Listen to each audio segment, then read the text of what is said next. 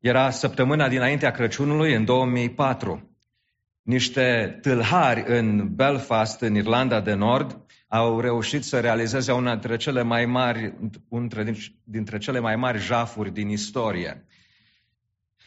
S-au îmbrăcat câțiva în uniforme de polițiști și s-au dus la casele a doi manageri de la o bancă și i-au luat pe membrii familiei ostatici, trimițându-i pe cei doi manageri la muncă, ca de obicei, astfel ca la sfârșitul zilei să poată să intre acolo și să fure 26,5 milioane de lire sterline plus, deci dacă calculați în dolari, probabil cu vreo 10, 15, 20%, nu știu care era rata de schimb atunci, mai mult, și altă valută străină. Și iată, aceasta a fost unul dintre cele mai mari furturi din istoria britanică. În ultimele decenii au fost mai multe jafuri care sunt cotate drept cele mai mari jafuri din istorie și în aceste situații se fură bani, bijuterii, opere de artă care sunt în valoare de zeci sau chiar sute de milioane de dolari. Și oamenii sunt fascinați de aceste acțiuni, de aceste evenimente și unele dintre ele sunt chiar ecranizate, deci se fac filme după ele și sigur că oamenii sunt fascinați pentru că acțiunile acestea necesită o pregătire și o executare aproape impecabilă pentru a reuși. Și de obicei, cei care le întreprind nu sunt prinși. Așa a fost și cazul acestora. Dar cred că există un furt, un jaf mult mai mare decât oricare dintre aceste jafuri. Și acesta este atunci când Hristos nu este în centrul vieții noastre. Atunci s-a furat ceva mult mai valoros, mult mai important. Și cred că sunt mai multe feluri și ne dăm seama fiecare dintre noi că sunt mai multe feluri în care putem fi afectați de acest furt, de acest tip de furt. Dar este un mod, poate surprinzător, la care probabil că nu ne gândim așa des. Și anume atunci când nu citim Vechiul Testament prin lentila Noului Testament. Când nu citim Vechiul Testament prin lentila Noului Testament, suntem jefuiți de anumite binecuvântări. Domnul Iisus Hristos este în Vechiul Testament. Iisus din Nazaret, Iisus Hristos este un personaj inclasabil. Este într-o categorie totalmente unică în cer și pe pământ. Nimeni nu este ca El.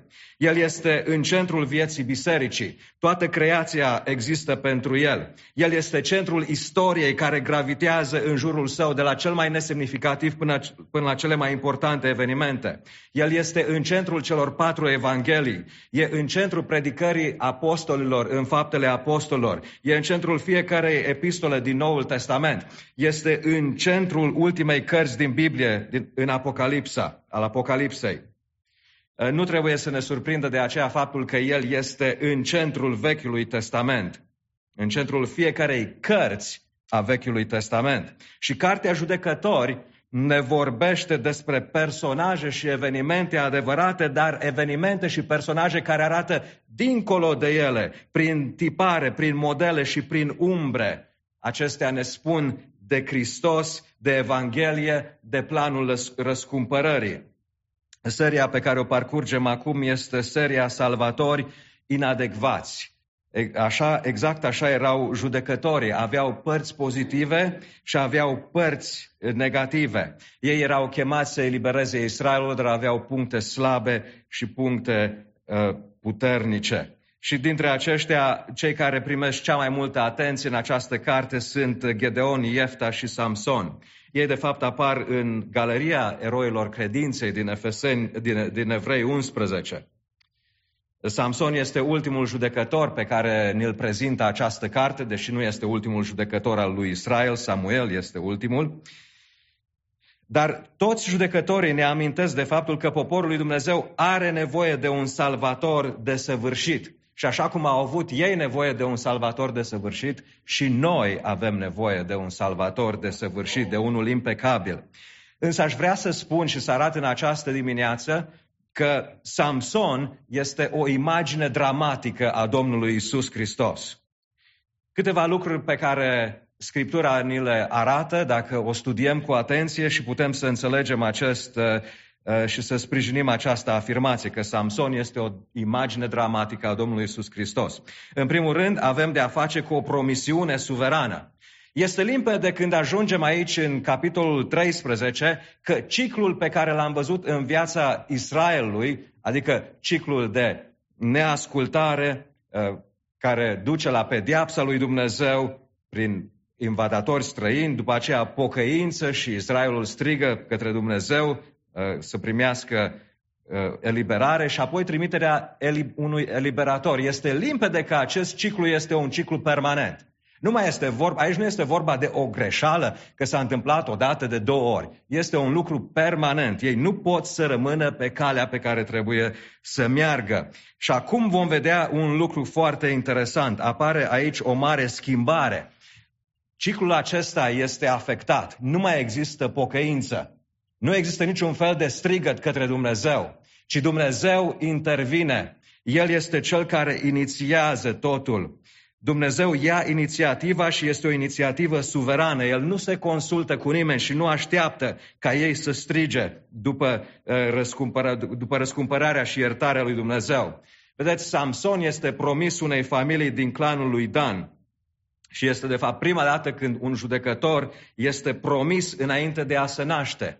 Să face această promisiune. Până acum, judecătorii erau selectați din rândul adulților, cei care erau deja în viață. Versetul 1 pe care l-am citit în această dimineață ne arată starea națiunii. Și versetul 2 ne-am așteptat să vedem modul în care poporul se pocăiește. Dar lucrul acesta este absent totalmente cu desăvârșire. Versetul 2 și în continuare nu vorbesc de pocăință, ci de intervenția lui Dumnezeu. Versetul 3. Să ne uităm încă o dată la acest verset.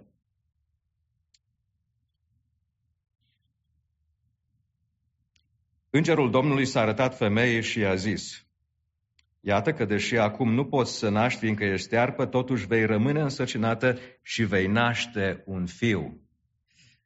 Cuvinte care poate că ne sunt cunoscute și din altă parte, cel puțin într-o anumită măsură, dar tot astfel, când noi eram pierduți și nu-L căutam pe Dumnezeu, Dumnezeu ne-a căutat pe noi. Dumnezeu ne-a căutat pe noi. Aici vedem promisiunea lui Dumnezeu prin ceea ce se face cu Samson. Este promis Samson ca unul care va începe să izbăvească Israelul. Dar și noi, frați și surori, avem nevoie de acest lucru și la cel mai fundamental nivel, la cel mai elementar nivel. Noi nu l-am căutat pe Dumnezeu. Noi rătăceam ca niște oi. Fiecare își vedea de drumul lui, direct spre pierzare. Prin multe direcții și pe multe coclauri.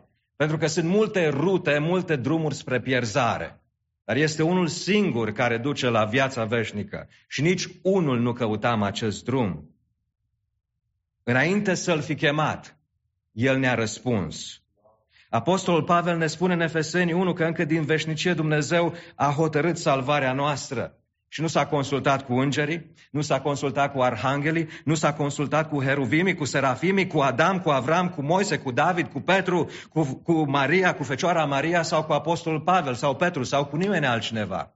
A fost doar El și El a hotărât salvarea celor pierduți. În Efeseni 1:4 citim, aflăm că în El, adică în Domnul Iisus Hristos, Dumnezeu ne-a ales înainte de întemeierea lumii ca să fim sfinți și fără cusur înaintea Lui. Frate și soră, dacă ești mântuit astăzi, ești mântuit datorită harului lui Dumnezeu, datorită lucrării pe care a făcut-o El. Așa cum Samson a fost promis în mod suveran lui Israel, Domnul Iisus a fost promis în mod suveran de către Dumnezeu. Nu s-a consultat cu nimeni, nu a făcut sondaj de opinie în legătură cu locul, timpul sau modul în care urma să-și trimită Fiul în lume, ci a acționat.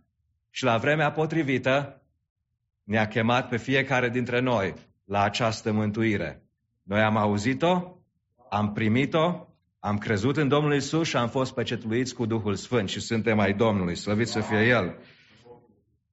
În centrul teologiei noastre despre mântuire trebuie să fie Domnul Iisus Hristos și Dumnezeu în general. Nu noi, nu realizările noastre, nu ceea ce am reușit noi prin strădaniile noastre. Dumnezeu este Cel care a luat inițiativa. Și aș vrea să te gândești în această dimineață și să răspunzi acestei întrebări. Pe cine slăvești tu pentru salvarea ta, pentru mântuirea ta? Și fii atent cum răspunzi la această întrebare. Fii atent, să nu răspunzi superficial spunând că pe Dumnezeu. Uită-te cu atenție să vezi dacă nu cumva te slăvești și pe tine puțin. Niciun dram de slavă în problema salvării nu poate să fie îndreptat înspre noi. Este 100% gloria și slava adusă lui Dumnezeu. Nu numai că am văzut aici că a fost o promisiune suverană legată de Samson, care este de asemenea reliefată și în Domnul Iisus Hristos, și este și o concepere naturală. Samson este promis unei familii care nu putea să aibă copii și lucrul acesta, bineînțeles, este o minune. Dacă priviți în continuare în textul din capitolul 13, Manoah cere revenirea omului lui Dumnezeu, pentru că nu erau siguri ce se întâmplă cu cine au de a face, pentru niște instrucțiuni legate de creșterea copilului, cum să-l crească, ce să facă, și Dumnezeu îi ascultă rugăciunea, acest înger al Domnului îi se arată și Manoah spune, vreau să-ți pregătesc un ied. El spune, nu voi mânca din mâncarea ta, dar adu o jertfă Domnului Dumnezeului lui Israel. Și vreau să vă aduc aminte că Israelul, până la deportarea lor ulterioară peste sute de ani, n-au fost niciodată o națiune monoteistă. Religia lor a fost monoteistă, dar ei au fost henoteiști. Politeiștii sunt cei care se închină mai multor zei. Monoteiștii se închină unui singur Dumnezeu. Henoteiștii sunt cei care se închină mai multor zei, dar au un zeu suprem. Cam așa făceau ei cu Dumnezeu. Nu erau politeiști, nu erau monoteiști. Ar fi trebuit să fie, dar nu erau. Așa că ei iubeau și pe ceilalți Dumnezei falși din jurul lor. Asta e motivul pentru care Dumnezeu îi judecă în Cartea Judecători. Și în această situație, îngerul Domnului îi spune, adu slavă, jertfă Dumnezeului lui Israel. Și în momentul când Manoah aduce această jertfă a unui ied, este o jertfă de ardere de tot, se produce o minune. În versetele 17, haideți să le citim, până la 21. Atunci Manoah i-a zis îngerului Domnului, care ți este numele ca să te onorăm când se vor împlini cuvintele tale? Atunci îngerul Domnului i-a răspuns, de ce îmi ceri numele? El este minunat. Manoah a luat iedul și darul de mâncare și le-a oferit Domnului pe stâncă. În timp ce Manoah și soția sa priveau, a avut loc o minune. Pe când flacăra se înălța de pe altar spre cer, îngerul Domnului s-a înălțat în flacăra altarului. Văzând lucrul acesta, Manoah și soția lui s-au aruncat cu fața la pământ. Îngerul Domnului nu s-a mai arătat din nou lui Manoah și soției lui. Atunci Manoah a înțeles că fusese îngerul Domnului. Le-a trebuit ceva timp să-și dea seama cu cine aveau de-a face, dar iată că experimentează această minune și își dau seama că acest personaj nu este pur și simplu un om al lui Dumnezeu, ci este identificat aici, când îi cer numele, numele meu este minunat. Evident, aici este vorba de un nume care este atribuit lui Dumnezeu în Vechiul Testament. Este vorba de Dumnezeu însuși, Cel care este prezent aici și este vorba de Hristosul preîncarnat, este vorba de a doua persoană a Trinității care interacționează cu poporul său și înainte de a se întrupa. Și apoi, cealaltă parte a minunii este faptul că se înalță dintr-o dată în flacăra altarului. Dacă v-ați închipui sau v-ați gândi la lucrul acesta, dacă ați sta un pic să vă gândiți cum ar fi să vedeți un lucru de genul ăsta, cred că ar fi într-adevăr ceva cu totul deosebit, care ar arăta clar că este vorba de o minune. Și apoi, de ce nu și minunea nașterii lui Samson? Versetul 24, femeia a născut un fiu și i-a pus numele Samson, băiatul a crescut și Domnul l-a binecuvântat. Duhul Domnului a început să-l pună în mișcare la Mahnedan între Țora și Eștaol. Iată că îngerul Domnului a anunțat pe lume venirea lui Samson și Dumnezeu vrea să știe că ceea ce el începe să facă, adică să elibereze pe Israel, este lucru pe care el însuși îl face. El a stabilit lucrul acesta. Nu este vorba de un accident, nu este vorba de o potrivire a evenimentelor, nu este vorba de un hazard, ci el a intervenit și a făcut imposibilul, aducând această naștere, aducând acest copil în familia care nu putea să aibă copii.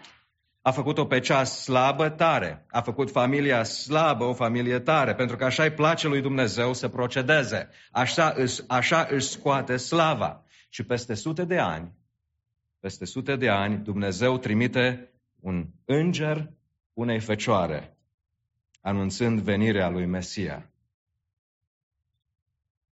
Îl vedem pe Domnul Iisus promis unei fecioare și sigur că aceasta este o minune și mai mare decât minunea pe care a făcut-o în cazul lui Samson.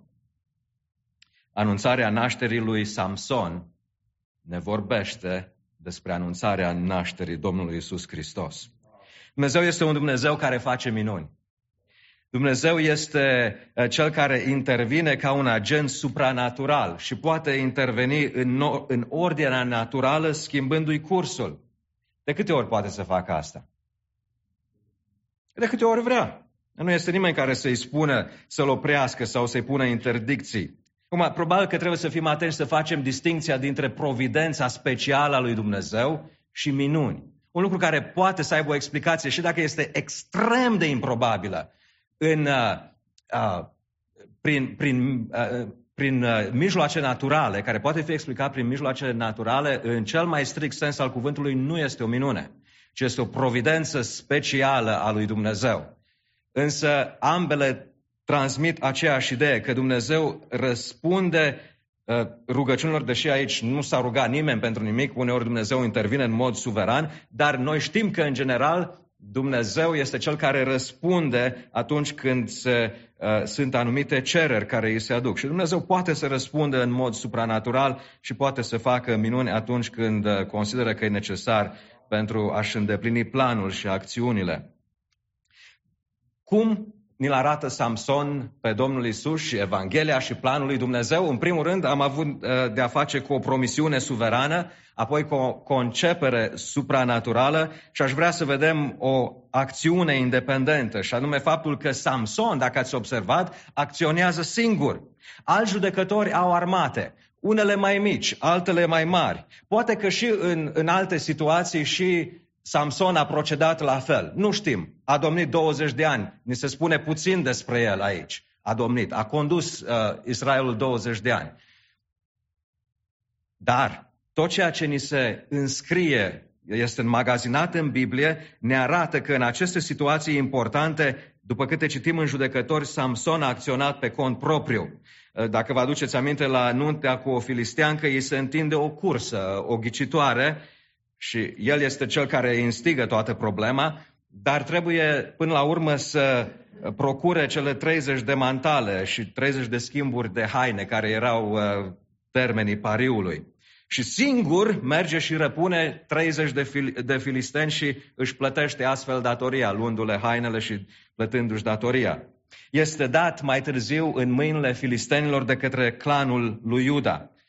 Și atunci când este predat filistenilor, singur ia falca de măgar și omoară 1000 de oameni. Deci acționează pe cont propriu. Observați, nu sunt alții împreună cu el.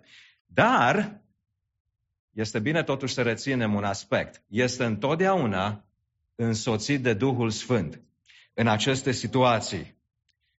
Dacă citiți în capitolele care sunt incluse, adică în care este inclus istoria lui Solomon, lui Samson, observați că atunci când au loc astfel de evenimente, cuvântul spune că Duhul Domnului a venit peste el. Așa a fost în situația cu leul, așa a fost în situația când a luat porțile cetății Gaza. Vă dați seama, în acea perioadă era un lucru extraordinar de important să ai porțile cetății închise, încuiate noaptea. Oamenii ăștia s-au trezit dimineața și porțile cetății erau pe dealul învecinat. Trebuie să fi fost un lucru extraordinar și sigur că o mirare mare pentru ei. Dar și atunci când omoară pe cei 1000 de filisteni cu falca de măgarni, se spune că Duhul Domnului a venit peste el. Și știți ce ne spune lucrul acesta? Ne spune că probabil că Samson n-a fost un om cu caracteristici fizice ieșite din comun. Dacă vă uitați la toate filmele și realizările care se fac sau imagini în care oamenii și-l închipuie pe Samson, îl arată așa, ca pe un fel de, Hercule sau un fel de culturist sau poate ceva personaj din acesta mai deosebit, înalt, cu 2 capete mai înalt decât mine, poate mult mai solid și unul de care s-ar speria toți. Eu nu cred că au fost așa lucrurile. În primul rând, cuvântul nu spune nicăieri nimic despre înfățișarea lui. Și în al doilea rând, ni se spune aici că Duhul Domnului venea peste el și asta ne sugerează că puterea și slava era a Domnului. Sigur, nu e o problemă definitivă sau pe care o putem tranșa, dar probabil că așa stau lucrurile, sau cel puțin asta ni se sugerează. Dar așa cum Samson a acționat independent, și Domnul Iisus acționează independent și singur în lucrarea de răscumpărare. El este cel care a mers la cruce și a mers singur la cruce. Da, e adevărat, a avut ucenici, a avut oameni care îl urmau, dar cei mai mulți au fugit și oricum el este cel care a murit pe cruce, nu ei. Ei nu participă la lucrarea de mântuire. Maria nu participă la lucrarea de mântuire. El și numai El a murit pentru păcatele noastre și slăvit să fie El pentru asta. Știm însă că, așa cum anticipă și viața lui Samson, Domnul Iisus a fost îmbrăcat cu puterea Duhului Sfânt. A fost îmbrăcat cu puterea Duhului Sfânt. Acționează independent și totuși în dependență de Duhul Sfânt. Când ne uităm cum ni se aplică acest lucru nouă, putem să spunem că există o diferență și există o asemănare. În contrast cu Samson și cu alți lideri de acest fel și special cu Domnul Iisus, noi nu suntem chemați să acționăm singuri. Noi nu suntem eliberatorii lui Israel, nu suntem în niciun caz salvatorii lumii, nu? Hristos este singurul salvator. Da, într-un anumit sens putem spune că și noi am fost, fiind părtași la această lucrare, îi ducem înainte această lucrare, dar El este Cel care e salvatorul. Acești salvatori sunt oameni deosebiți și noi nu suntem chemați să acționăm în mod independent. Noi, ni se spune foarte clar în Cuvântul lui Dumnezeu că trebuie să facem parte din comunitatea celor răscumpărați și facem parte prin credința în Domnul Iisus Hristos. Dar nu putem să facem parte doar în mod așa, pentru că suntem din punct de vedere spiritual, ci trebuie să o facem și fiind parte din biserica locală. Dumnezeu ne cheamă la acest lucru. Nu trebuie să acționăm singuri, nu suntem chemați la aceasta. Există însă și o asemănare. Duhul Sfânt și lucrarea Lui în viața noastră. Trebuie să fim, hai să folosesc un termen care s-a introdus în limba română, intenționali. Un cuvânt pentru care ai fi primit 4 în urmă cu câțiva ani, probabil, dar acum se mai folosește. La limba română poate că și acum se primește 4, nu știu cum e în România, pentru folosirea unui astfel de termen, dar poate este totuși considerat neologism. În sfârșit, înseamnă să faci ceva, să ai o anumită intenție clară în legătură cu un lucru și să vrei să-l faci, să fii focalizat în această direcție. Cuvântul și rugăciunea.